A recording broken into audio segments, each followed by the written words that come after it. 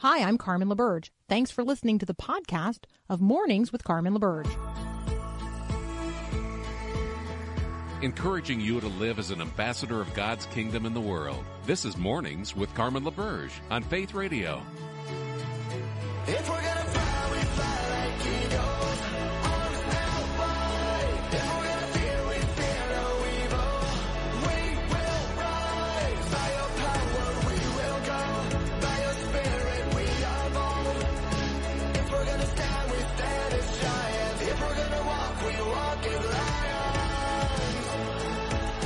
Good morning and welcome back to Mornings with Carmen. It's actually Mornings without Carmen for one more hour this week. Carmen will be back in the host chair next week. I know she's been having a great vacation, and again, so appreciative of the faithful stewardship that she and Paul Perot and this whole Faith Radio family does week in and week out to talk about Jesus in the midst of so many chaotic realities in our world. I'm Peter Kapsner filling in for today, and there's another fill-in that's going to be joining us in just a moment, Paul Acey from PluggedIn.com. Adam Holtz typically joins us in this segment, but Adam is away, and so Paul will join me, and we're going to talk about one of the forthcoming movies called The Phantom of the Open, which chronicles a true story of a person who shot the worst score in history in the British Open. And I can't wait to talk about that because, Paul Perot, you know I'm a bit of a sports guy. And you've been scheduling some great stories. I know if people missed the show yesterday, the last half hour of yesterday's show, go to myfaithradio.com, download the Mornings with Carmen page and podcast. And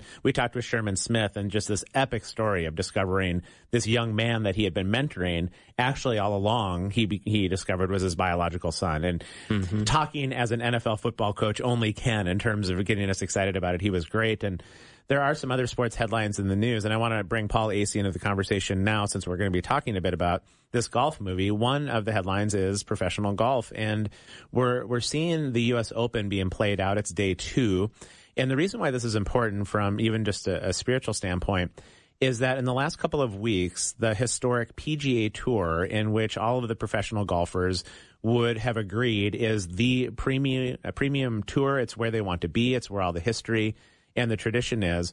Well, there was about 48 golfers or so and some prominent names among them that broke away from that tour to join a different tour called the LIV Tour. And the reason why this is important is this LIV Golf Tour is being funded by Saudi Arabia.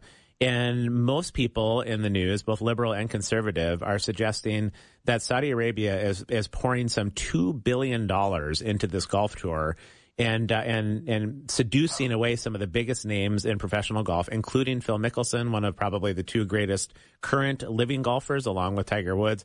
He accepted $200 million to participate in this tour as Saudi Arabia is trying to regain some measure of reputation and prominence in our world after the killing of Jamal Khashoggi, the journalist, a few years ago, their ongoing human rights abuses, this process of sports washing or using sports to try to clean up your image.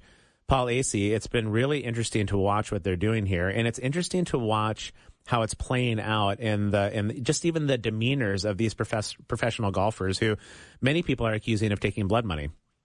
Yeah, it's a fascinating thing that we're seeing go on here. Honestly, the whole LIV Tour makes me a little sad because I'm kind of a traditionalist. I like golf. I have always really enjoyed watching the major tournaments on the PGA. I understand $200 million is a lot of money. And yet, Phil Mickelson, especially Phil Mickelson, he's one of my very, very favorite golfers. Mm-hmm.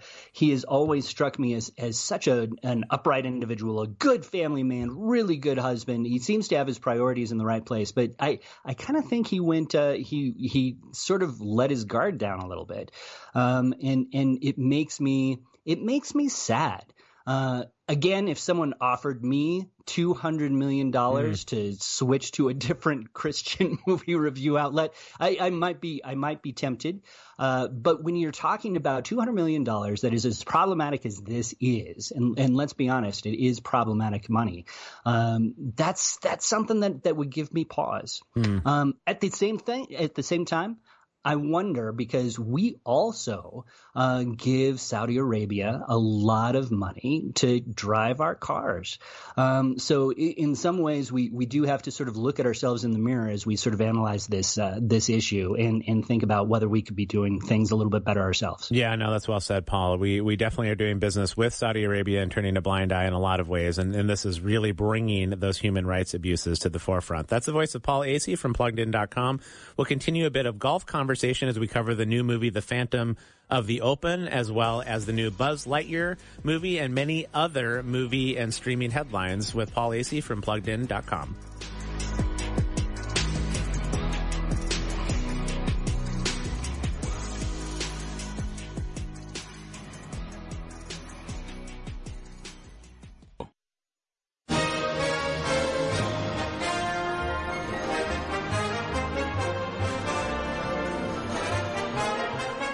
It's about 10 minutes past the top of the hour. We are joined by Paul Acey of PluggedIn.com, and you've heard his voice even just at the top of the hour here. We've been covering a little bit of the golf headlines out of the U.S. Open that's happening as we speak. And, Paul, one of the new movies coming out is titled The Phantom of the Open. It's the Open Championship reference that happens every year in the United Kingdom. As a person who lived over there and has played those golf courses, I'm really excited to see this movie. I don't know if I should be, but it always brings to mind that over there at the British Open, if you play golf and it's 45-mile-an-hour winds and 45-degree temperatures, that's actually a pretty good day to play. So tell us about this movie. I can't wait to see it. Oh, my goodness. Yeah, I'm now a little bit envious you playing those golf courses. But the movie is about this guy named Maurice Flitcroft. He is a real guy who entered the U.S. Open in 1976 somehow. He had really never touched a golf club a few weeks before he even joined the tournament. But somehow he got in, and he scored a 121. For those who don't know golf, usually 71, 72, that's par. That's what you're kind of shooting for. 121, that is not good because you want to get lower. Like the lower the score, the better you're doing. 121 is pretty miserable. But he actually won quite a few people over just with his buoyant attitude. He really enjoyed the game, obviously. He even tried to enter the tournament several other times under various assumed names. So yeah, he's a fascinating story. And the movie is pretty good too. Mark Rylance plays Flitcroft. He has this very dry British sense about him that I think serves him well in this role. It talks a lot about his attitude, his buoyancy as he walks down the course. It talks about his relationship with his wife and his kids, which is not perfect, but there's a lot of beauty to be found in there. Now, because it takes place in the 1970s, you're going to see a lot of smoking. People drink pretty often too, and there's quite a bit of cursing as well. So this is not necessarily a movie for everybody, and I don't know how many 7-year-olds would be really interested in the story of Maurice Flitcroft anyway. But I do think that for adults who are looking for kind of a fun, interesting movie to see this weekend, this might fit the bill. Well, I could say this, as much as I love Scotland, and I genuinely do, what you described from 1970s Scotland is still about 2022 Scotland in these moments. So looking forward to seeing that. I know another movie that 7-year-olds might be interested in is this new movie Lightyear. But when this was released, this was the source of quite a bit of controversy because they went back and forth in the script about whether they were going to show the gay relationship in this movie. And the irony here is, Paul, is they decided to do that. And this movie, it sounds like, is not being aired in certain parts of the world, including a place like Saudi Arabia. So we just got done talking about Saudi Arabia sports washing, but now they won't air this movie. It's just it's fascinating how these just different cross currents play themselves out. It is fascinating. I think that you could do a whole, if anybody's looking for a doctoral thesis, that might be a good one, just in terms of what you see in countries in sports versus entertainment. But the movie Lightyear, it definitely has, it came into the weekend here with quite a bit of buzz, if you will, not all of it good. As you mentioned, there was a controversial relationship in it that featured a same-sex kiss, and Disney originally had it, then took it out, then reinstated it. It is still there, and it takes place in the context of this 40-year relationship between two women. The primary story is really about Buzz crashing his ship on a planet with very, very aggressive plants. He sort of wound up getting everybody in trouble because he wouldn't listen to somebody around him. So really, while the same-sex relationship is definitely part of the story, the real story here is about Buzz Lightyear himself as he tries to learn how to work with and even depend on other people. He's always been sort of a go-it-alone type, but he realizes that he needs to sort of embrace other people around him. And honestly, I think that's a wonderful message, and it's almost a biblical message, right? Because as Christians, we're supposed to be carrying one another's burdens. We're supposed to be supporting each other through the tough times, and that sense of community is a great thing that Lightyear brings to the party. The same-sex relationship, though, I think will be a deal killer for a lot of families because unlike previous Disney Pixar movies that might have had like 5 seconds that you needed to be aware of, this one is a part of the story. And if you go see Lightyear, you're going to have to be prepared to talk with your kids about this issue. And for a lot of parents, this is maybe a little bit too soon for them to really want to talk about it. Yeah, Paul, I admit that it's a little bit frustrating to have to navigate this with young children in the way that we tend to, and I'm not going to advocate too heavily for the second Top Gun movie that came out because it has its issues as well. But both my daughter and I came out of that movie and we commented that it was nice. It was just nice to be in a story that didn't include some sort of agenda pushing that might be happening with scriptwriters. And clearly, I'm not advocating that Top Gun is some sort of Christian movie, but it just was refreshing to not have to navigate it like we seem to have to with like the Eternals that have come out and so many other movies in which we have to think about these things. And I don't know how it is for you when you're in the theater, but it kind of takes me out of the story when now we have to navigate that part of it. I couldn't agree more. I think that one of the things we just talked about golf. The thing about sports, about entertainment is that it's meant to be sort of a relief. Like, right, you're supposed to be getting away from the pressures and the stresses that we deal with every day. We want to have that sense of peace when we're in a movie theater. And I think that because of some of the issues that we see for a lot of us, that peace has been sort of taken away from us. We are being asked to deal with a lot of issues that we just don't necessarily want to deal with in the movie theater. Now, whether that pays off at the box office for a lot of these companies that are doing this sort of thing, that's what I'm really interested in. I'm going to be interested to see how Lightyear does at the box office. Yeah, indeed. Well, we're talking with Paul Asay this morning from PluggedIn.com. He is pinch hitting for Adam Holtz, just as I am pinch hitting for Carmen LaBerge. We'll be back in just a moment. We're going to talk a little bit about a disturbing update from Justin Bieber about his health. I'm smelling coffee, birds are singing just outside. Here comes your mercy, streaming in with the morning light.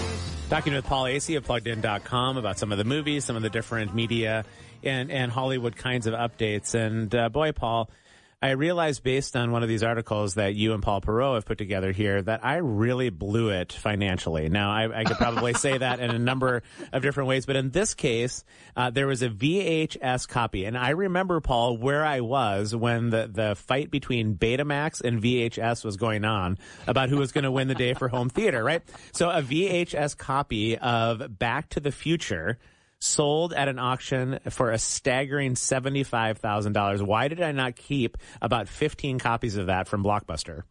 Oh my goodness, you're absolutely right. That is exactly what I thought of when I saw the story. I thought, man, I just got rid of all my VHSs, and that was 20 years after I got rid of my VHS player. I don't know why I had them around that long, but still $75,000. It's staggering. I'm going to have to go underneath the house, go into the basement and see if I have any just laying in the corners. Now, granted, this one was in pristine condition. It had its shrink wrap still on. I'm sure they're never, ever going to play it because really there are better ways to watch Back to the Future. But $75,000, that's a lot. There it is. Paul's giving us some sound effects in that. But it's funny you bring that up about the quality of the movies and the presentation. My oldest son is 22, and he's worked at Goodwill in a donation center for a bit, and he loves to just peruse all of the nostalgia-driven throwaways that he can find there. So he came home with a proper VHS player, and I think we watched one or two movies. Oh, man, Paul Asay, as much as my nostalgia longs for that time, my technology sense does not. You could barely even catch the sound in the scene, but it's amazing how much technology has changed compared to what we're seeing now with all the streaming and all the different ways in which we engage with media. We are spoiled. I tell you what, when we were growing up, we could barely see the picture. We could barely hear the sound. Our TVs were much worse. Those of you who are young and have never experienced that time, consider yourself lucky. Indeed. Well, a listener just texted in and said that they have Disney VHS in their basement, and that calls to mind too, Paul, that there was different sizes of the VHS cassettes, and I always hated trying to put the Disney ones on the shelf of Beauty and the Beast and Little Mermaid because they were so much bigger than the other versions, right? You didn't know how to shelf this stuff. Yeah, absolutely. Absolutely. In our house, we always had them on the lowest shelf, of course, so the kids could grab them, and sort of had them separated from all the rest. But yeah, they were huge containers. We have a lot more storage room in our house now that we don't have any VHS, but we have a lot less money, as it turns out. Indeed. Well, turning our attention to Justin Bieber, he's in the news. He's been pretty open with his faith journey in a variety of ways, his mental health journey too over these last few years, and he's been skipping out on some concerts and come to find out that he had a pretty significant health condition. It's not fatal or terminal or anything, but it really is impacting him. So tell us about this. Yeah, part of his face has been paralyzed. He has what is called Ramsay-Hunt syndrome, which is caused by the same virus that causes chickenpox and shingles. So probably a lot of us could potentially experience this someday. It is a very, very rare disease. But obviously, when you can't move your face very well, it makes it difficult to sing, makes it difficult to do concerts, makes it difficult to do a lot of things. He has trouble eating. He has trouble talking. It's very difficult. But he posted something that I thought was really kind of inspiring on Instagram. He said, "Each day has gotten better, and through all the discomfort I have found comfort in the one who designed me and knows me. He knows the darkest part of me, and I want no one to know that I want no one to know about, and he constantly welcomes me into his loving arms. This perspective has given me peace during this horrific storm that I'm facing. I know this storm will pass, but in the meantime, and in all caps, Jesus is with me." His faith, I admit that I was a bit skeptical at first, but as I followed it, it does seem like it has an authenticity about it. I think it really does. You know, obviously there are many things that if I was reviewing his life from a plugged in perspective, I'm sure there are many things that we would note. But you can't judge somebody's faith necessarily by some of those superficial things. And I think that his journey is sincere. He continues to grow. It feels like he continues to espouse his love of Jesus, which frankly I could do a lot better in my own life. Yeah, no, that's well said. We're talking with Paul Asay of PluggedIn.com. Paul, one more headline to get to. And we're seeing some interesting pushback in the social media sphere. We've obviously seen Facebook and Twitter and Instagram and Snapchat and so many others really have the influential voice in how it impacts and affects people's lives in both known and unknown ways. But now we're seeing some pushback on some of these social media companies, not the least of which is Elon Musk is still trying to buy Twitter and in his mind reform it. But we're also seeing lawsuits being filed against Facebook, which is now called Meta. And that may really change some things there. Yeah, it really could. It's going to be an interesting saga to watch. The latest came from the parents of a 19-year-old woman who alleges that Facebook's Instagram, which is sort of a part of Facebook and Meta, caused this young woman to develop an eating disorder and begin to have suicidal ideation. They just filed a lawsuit just a few days ago. It's one of many that is coming down the pipe, and it's sort of in reaction to what were called the Facebook papers, some revelations that Facebook knew that its services were not necessarily that healthy for teens, especially teen girls, and yet they continued to offer their services and never really make any real change. When those revelations came out, it feels little like the smoking industry that knew that its own product was damaging people's health. It required a whole bunch of regulation in the aftermath, and when you were talking about the smoking industry, warning labels, and I sort of wonder whether as these lawsuits continue to grow, exactly how Meta and Facebook and Instagram and all the other social media platforms might deal with some of these issues, because they are real issues. Well, I admit that I would probably not be terribly sad if we saw the loss of their influence around us all the time. I think we get back to some face-to-face conversations and maybe a bit more of a parish mindset where we do life with the people around us instead of our pixelated friends on Facebook. So lots to watch and lots to bear paying attention to as well. Paul, you do a great job as always filling in for Adam. Appreciate your voice and looking forward to catching up again soon. Thanks so much. Really loved it. We'll take a short break and preview our last half an hour on Mornings Without Carmen.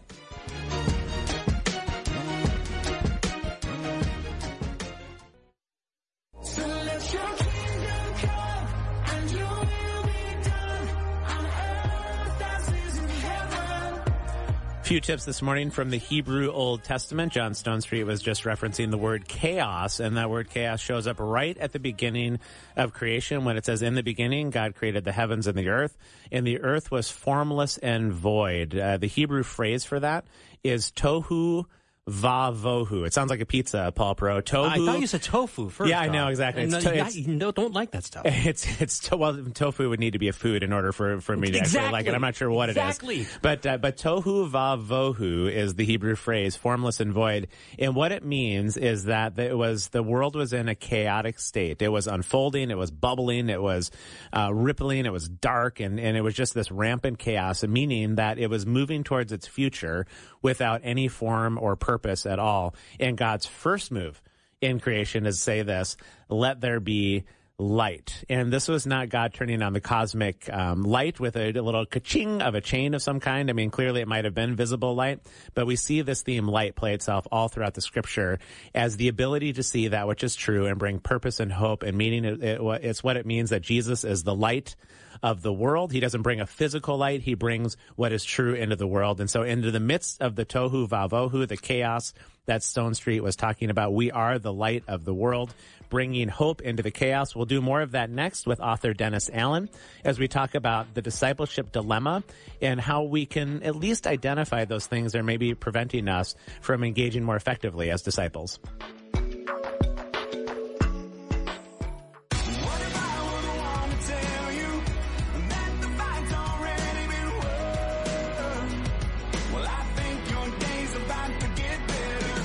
Peter Kapsner filling in for Carmen LaBerge this morning, and we are joined by author Dennis Allen, who has written the book, The Disciple Dilemma. Once again, it's The Disciple Dilemma. It is a book available on ebook as we speak. It's coming out in paperback on July 19th, and a really incredibly important topic in terms of the reformation of the church moving forward. Good morning, Dennis. Good morning, Peter. It's been great to chat off the air already with you just a bit. I think you're on the front end of what are some really important trends here. And just to sort of set the scene for your book, you talk about the idea that leaders must reform our contemporary Christian culture from this, and just catch this, from mass-gathered, member-based systems and back into relational, one-on-few intentional relationships. And I think another way we could say this, Dennis, is that whether we know it or not, church leadership and seminaries have been training church leadership for the better part of about 30 years, especially since the establishment of Willow Creek in Chicago, to become pastors of churches in which the focus is to drive as many people as possible through the doors on a Sunday morning and have seeker-based services that introduce people to the faith. And there's probably a lot of merit in that, but this is what's called an attractional model, meaning that the church develops marketing plans and strategies, does demographic analysis, tries to figure out what people want. They create coffee shops and worship songs and short YouTube-driven sermons, all of these things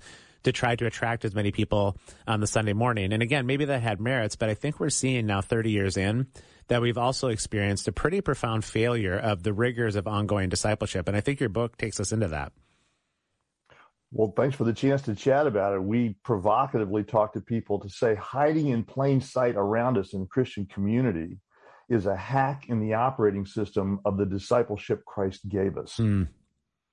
Yeah, so take us into that a bit, because to be a Christian does mean to be a Christ follower, which means that you are a disciple. And so you reference a few church traditions, quote unquote, that have derailed how we do discipleship. What did you notice there? Yeah, so those traditions that we are describing, 6 in the front end of the book, are trying to help people realize there really is a problem lurking around us. So as an example of one, when you think about the pre-Constantinian era, go back to the 3rd century, after Christ is gone now, we got a lot of persecution. The concept of optional lordship began to emerge on the horizon. And what we mean by that term is it was okay to be saved by Jesus, but when things get hot, when the cost gets high, check out, keep your head low, stay in the foxhole. And when things cool off, you can come back in, keep being a good believer, which means today, as we morph this forward over all these centuries, I'm great being saved. Sam Allberry would say, I love being a fan of Jesus, but this upgrade to unconditional surrender and transformation, no thanks, I'm good.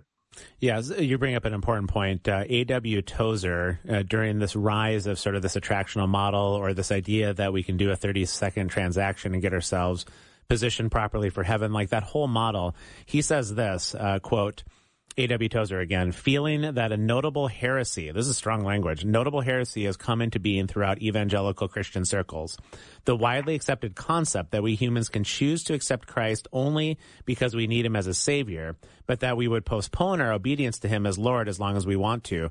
Salvation apart from discipleship, he says, is unknown in the sacred scriptures. And so we have a theological issue, I think, here, Dennis, don't we, in terms of how we split this idea of getting saved or some future question from becoming a follower of Jesus. When I read the biblical text, all we see is Jesus saying, come follow me. There wasn't this idea of go get saved first and then follow. It was just come and follow. Yeah, I think there's been a tremendous dilution and loss of that original version 1.0 discipleship Christ gave us, which is phrases that are so familiar to us, they put us to sleep. What does it mean to take up the cross? What does it mean to surrender? What does it mean to die to self? We think of those things today like we're negotiating a real estate deal. I'll come halfway, Jesus comes halfway, I get saved, he's nice to me, life is good, I'm happy. And that dilution, while it's been going on for centuries, is becoming very acute in the research statistics and in the reality of the lives of the people around us as Christ. Yeah, one of the disciplines in which I've tried to engage these last couple of decades is just to enter into that song that really is a discipleship song, which is I have decided to follow Jesus, no turning back. This is what you're talking about in terms of making a decision for Christ is not necessarily a decision to get saved the way we think it. It's a decision that I'm going to stop following the realities and the idols of this world, and I'm going to follow a singular master and listen to the voice of my shepherd. Some of these traditions, again, that you reference, derail some of that kind of language and invitation. It is a complete, invisible, stealthy problem in the societies inside the walls of our churches. And we have all lived and marinated in this for so long, Peter, that what we think of as normal, right, and good is actually non-biblical. And we've got to reform this not only at the individual level, which we see lots of books, lots of programs talking about, but we've got to reform this at the institutional level in the DNA of the society and the culture of our churches. What do you see as some practical ways in which the institutions can begin to do this, Dennis? Because I agree with you. They're pretty big statements to say that some of this is unbiblical, but I think a fair-minded look at the text can demonstrate that it's really only in the last maybe 40 to 60 years that we have commercialized some version of the gospel, again, towards just the singular decision, and then you get saved and that's that. There's a different invitation. What are some steps some churches can take to begin to reform the way we understand following Jesus? I'm going to ask you just to take this car for a test drive. You don't have to buy it, but here's really the issue. We have got to rethink what is actually and truly the mission of all churches and all believers. And arguably what I'm saying, please, if you've got any concerns or you get really angry about this, blame it on Peter for letting me on this broadcast. Thanks. The bus tire just went right over my back, Dennis. Thank you. I'm feeling better already. The core of this is that all churches and all believers of Christ are called to the mission of the progression, not the making. We look at the word making, but progression of disciples, which is both me becoming that transformed, surrendered, dying to self person, but also being the wingman alongside people going forward.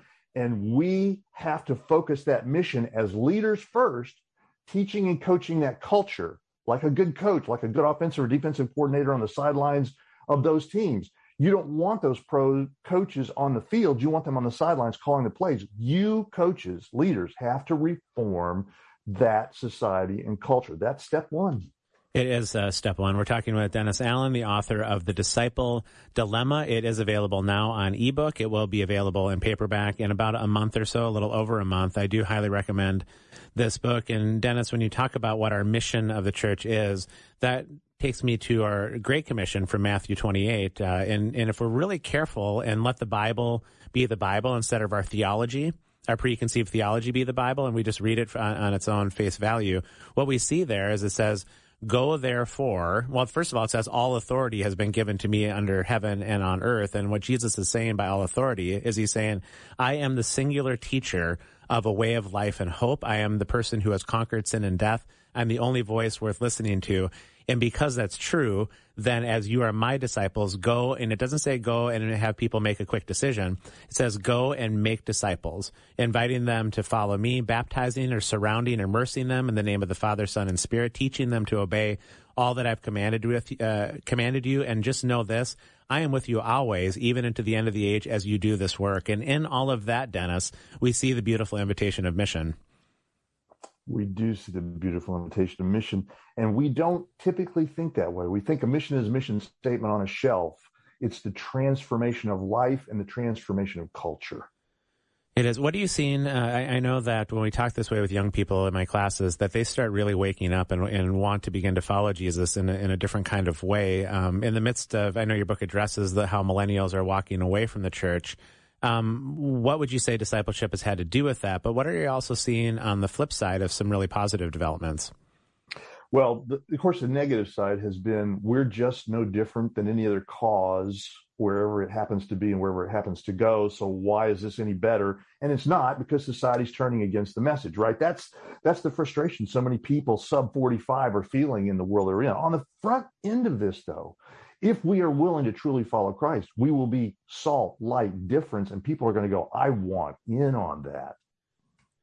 Again, talking with Dennis Allen, his book is The Disciple Dilemma. We're going to step away for just a moment. And when we come back, Dennis, let's get into some of the hope-filled parts of this, too, as we reconstruct a theology of discipleship and what can begin to happen in a person's life in authentic ways. So more to come here on Mornings Without Carmen.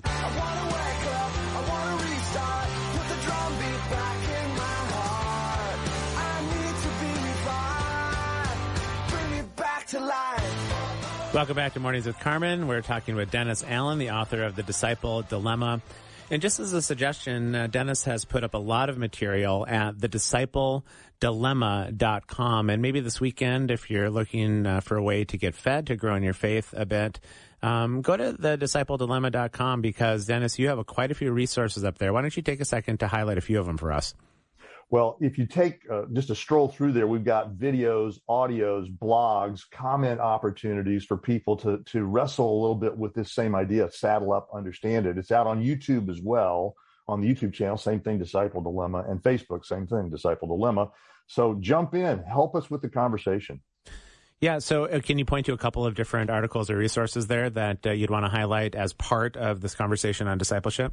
Well, we just pitched a blog the other day about does discipleship have anything to do with the multiverse? And that's a fun one for people to scrimmage a little bit. When we think about the idea of disciples Monday through Fridays, that's one universe we live in. Be quiet, keep your head low, don't talk, versus the disciple universe on Sundays when we're inside the church walls. Jump in and take a look at that. What does it mean to be a manager instead of a leader as a Christian leader in the church, and how destructive is that in discipleship? Those are a couple of thoughts. Yeah, that's really helpful. Again, Dennis Allen, author of Disciple Dilemma. Dennis, if you're a parent or a grandparent here thinking about what you can invite your own kids or grandkids into, what suggestions do you have to help introduce them to the idea of discipleship and what that kind of life looks like? This is something that's so crucial for families, because what we're seeing in discipleship today is going to ripple through. The good side, the side that Jesus gave us, the version that Jesus gave us, is one where it is unity, changing the world, making a complete difference, and you being someone with a destiny and a calling and a purpose that transcends anything in the world. This is beyond a green agenda or a political agenda or an intellectual agenda. This is, as Darth Vader would say, your destiny. What a cool thing for kids. That is a cool thing for kids. You have a phrase in here called mass production discipleship, and you're suggesting that it doesn't work and never will. So introduce us to the concept of mass production discipleship and maybe what's problematic. But also, we would love just some thoughts on what might be more helpful. The Harvard Business School model wants you to come to, and by the way, I'm a turnaround CEO. That's my vocation. I go around and work with troubled businesses, corporations, large ones, in their problems. And when it comes to the Harvard Business School case in discipleship, the world is get as efficient as you can, get as lean as you can, get as much turn and production as you can. So what we like to do is slosh lots of people together in large rooms, programs, and seminars and say, okay, if we've sloshed everybody together, one of the terms we stole is herd community from the pandemic. Instead of herd immunity, it's herd community. If you slosh enough people around together, you have disciples, which is false, not true. The reality of this is we can't keep on mass producing fragile, brittle disciples by just throwing them into an hour a week, 1.7 times a month, and hope that those are really powerful disciples. We need to get back to Christ's model. Now, the better way forward, the change in society leaders need to think about is how we get radical, individual, Western American people who don't like relationship, who like the digital walls, who like being in groups and crowds, into relational models. But in that is the hope of Christ, because it's one-on-ones, one-on-twos, one-on-fews, not one-on-tens and hundreds and thousands. Yeah, say a bit more about that, too, because that is a pretty significant shift in somebody's way of life. I think if I wanted to become a professional tennis player, for example, it probably wouldn't work out for me to be at Wimbledon in 5 years if I spent most of my life trying to be a tennis player with only 1 hour a week on a Sunday morning and an occasional Wednesday night. But I think that taking some of the mystery out of discipleship functions in the same way. We need to be attending to it day in and day out. Imagine if you were walking into a hospital, getting ready to have a rather serious procedure, and the admitting folks said, I want you to know that Dr. Dennis has read the finest books, watched the greatest videos, and every week he attends for an hour a medical seminar. Now, he's actually never done any surgery because he's never had a doctor go alongside him, but we've got the knife in his hand and we're ready. Please sign here and let me have your Visa card. Let's go to the operating room. That's not a very comfortable world, but in a sort of dramatic way, that's the same problem in discipleship. I bring you to the knowledge of Jesus. You choose to surrender to Christ. Christ has, in his regenerative power, brought you before the throne of God. By the way, here's a Bible. Hit the membership class. You're good to go. Hope life's good for you. Bye. That's not a good model of discipleship. Yeah. So how would you start to change that? Do you just have to just say, hey, look, I would like to start gathering in different ways with different people in different kinds of life together? Because it's tricky when we live so apart from each other and we're so busy all the time. Most of the time in seminary and in business school, we teach you to talk to large crowds of people. This is tearing it down and saying, how is it that Professor Peter mentors one-on-ones and one-on-twos as an example, so that the rest of the crowd gets the idea, oh, yeah, we're supposed to be operating teams of ones and twos and then occasionally gathering in larger groups. We need to gather in church. We need to gather in small groups. We need to go on mission trips. We need to have all the ministry action we're doing. But the fundamental element of discipleship is a wingman flying with you one-on-one, one-on-two. And leaders have to rebuild our society inside the church to do just that, by example first, but also by the teaching and development of relational discipling. Again, it's Dennis Allen. He's author of The Disciple Dilemma. I'm not going to suggest the book is not provocative, to use a double negative, because it is. But I know that, Dennis, a lot of people are increasingly talking about the kinds of things you're talking about. One more topic to get into from your book, and that has to do with how businesses and churches are similarly failing. And I think for quite a season now, we have operated under the assumption that the church is sort of a business. I run a business myself. I know you've been a CEO and are that, and the church really isn't meant to be like a business, and yet we've brought that assumption into the church. The Tyranny of the Urgent, Hummel's book, is a great example of how leaders are dragged down into becoming managers. And when we bring you down to a manager, then suddenly we have you having to deal with metrics. How many baptisms did you have? How many memberships did you get? How big is your capital budget? What's the next big facility? Those things are all important, and management is necessary for the people who work for us as leaders, but leaders have to deal with the mission, and the distraction for us is becoming managers and not leaders. Therefore, we have to change the leadership paradigms from simply being typical metric-driven programmatic churches into that relational mission of staying on the mission Christ gave us. Yeah, and that can be a tricky process of transition, I would think, Dennis, because a lot of churches have fairly large budgets and maybe some financial investment in a building that needs to be paid off. And so it does demand a bit of an attractional model to try to bring people through the doors to help support all of those budgetary needs. A switch to more of a one-to-one discipleship, that may not be great for the bottom line of the church. It's always a scary challenge, but we spent 7 chapters in the book saying we want to walk you through the biblical process, which, by the way, also is a strategic business process, but it's a biblical process to say, how does this transformation begin so that the successes that are necessary for the ongoing daily operation of the church don't impair discipleship, and discipleship is not, of course, hindering that. And, of course, you and I would know this, I think, Peter, from a conversational point, but if we are actually in the business of progressing and making disciples, the church will flourish. I love it. Dennis, thanks for taking the time this morning. One more time, if you're listening to this conversation, go to thediscipledilemma.com. You could probably spend the weekend chewing through a lot of the materials that are there. It's really helpful as a way of understanding our kingdom life moving forward. Have a great weekend, Dennis. Thanks for having me, Peter. We'll take a short break and wrap up our show for this day and this week on the 17th of June.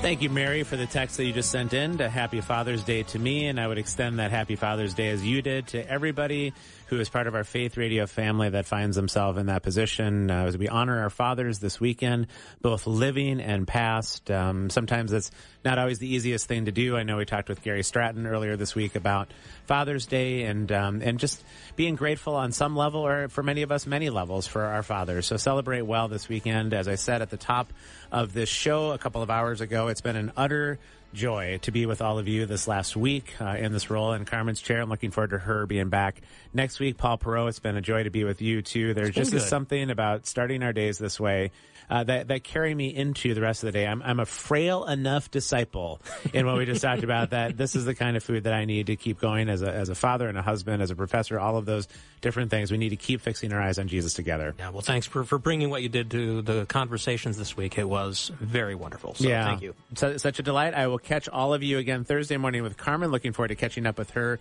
again. Until that time, continue to do just that. Fix your eyes on Jesus. He is the only hope of an eternal king, of an eternal kingdom, and to him we give our allegiance. Have a great weekend, everybody. Thanks for listening to this podcast of Mornings with Carmen LaBerge from Faith Radio. If you haven't, you can subscribe to automatically receive the podcast through iTunes or the Google Play Music app. That way you never miss an episode. It's also available anytime at myfaithradio.com.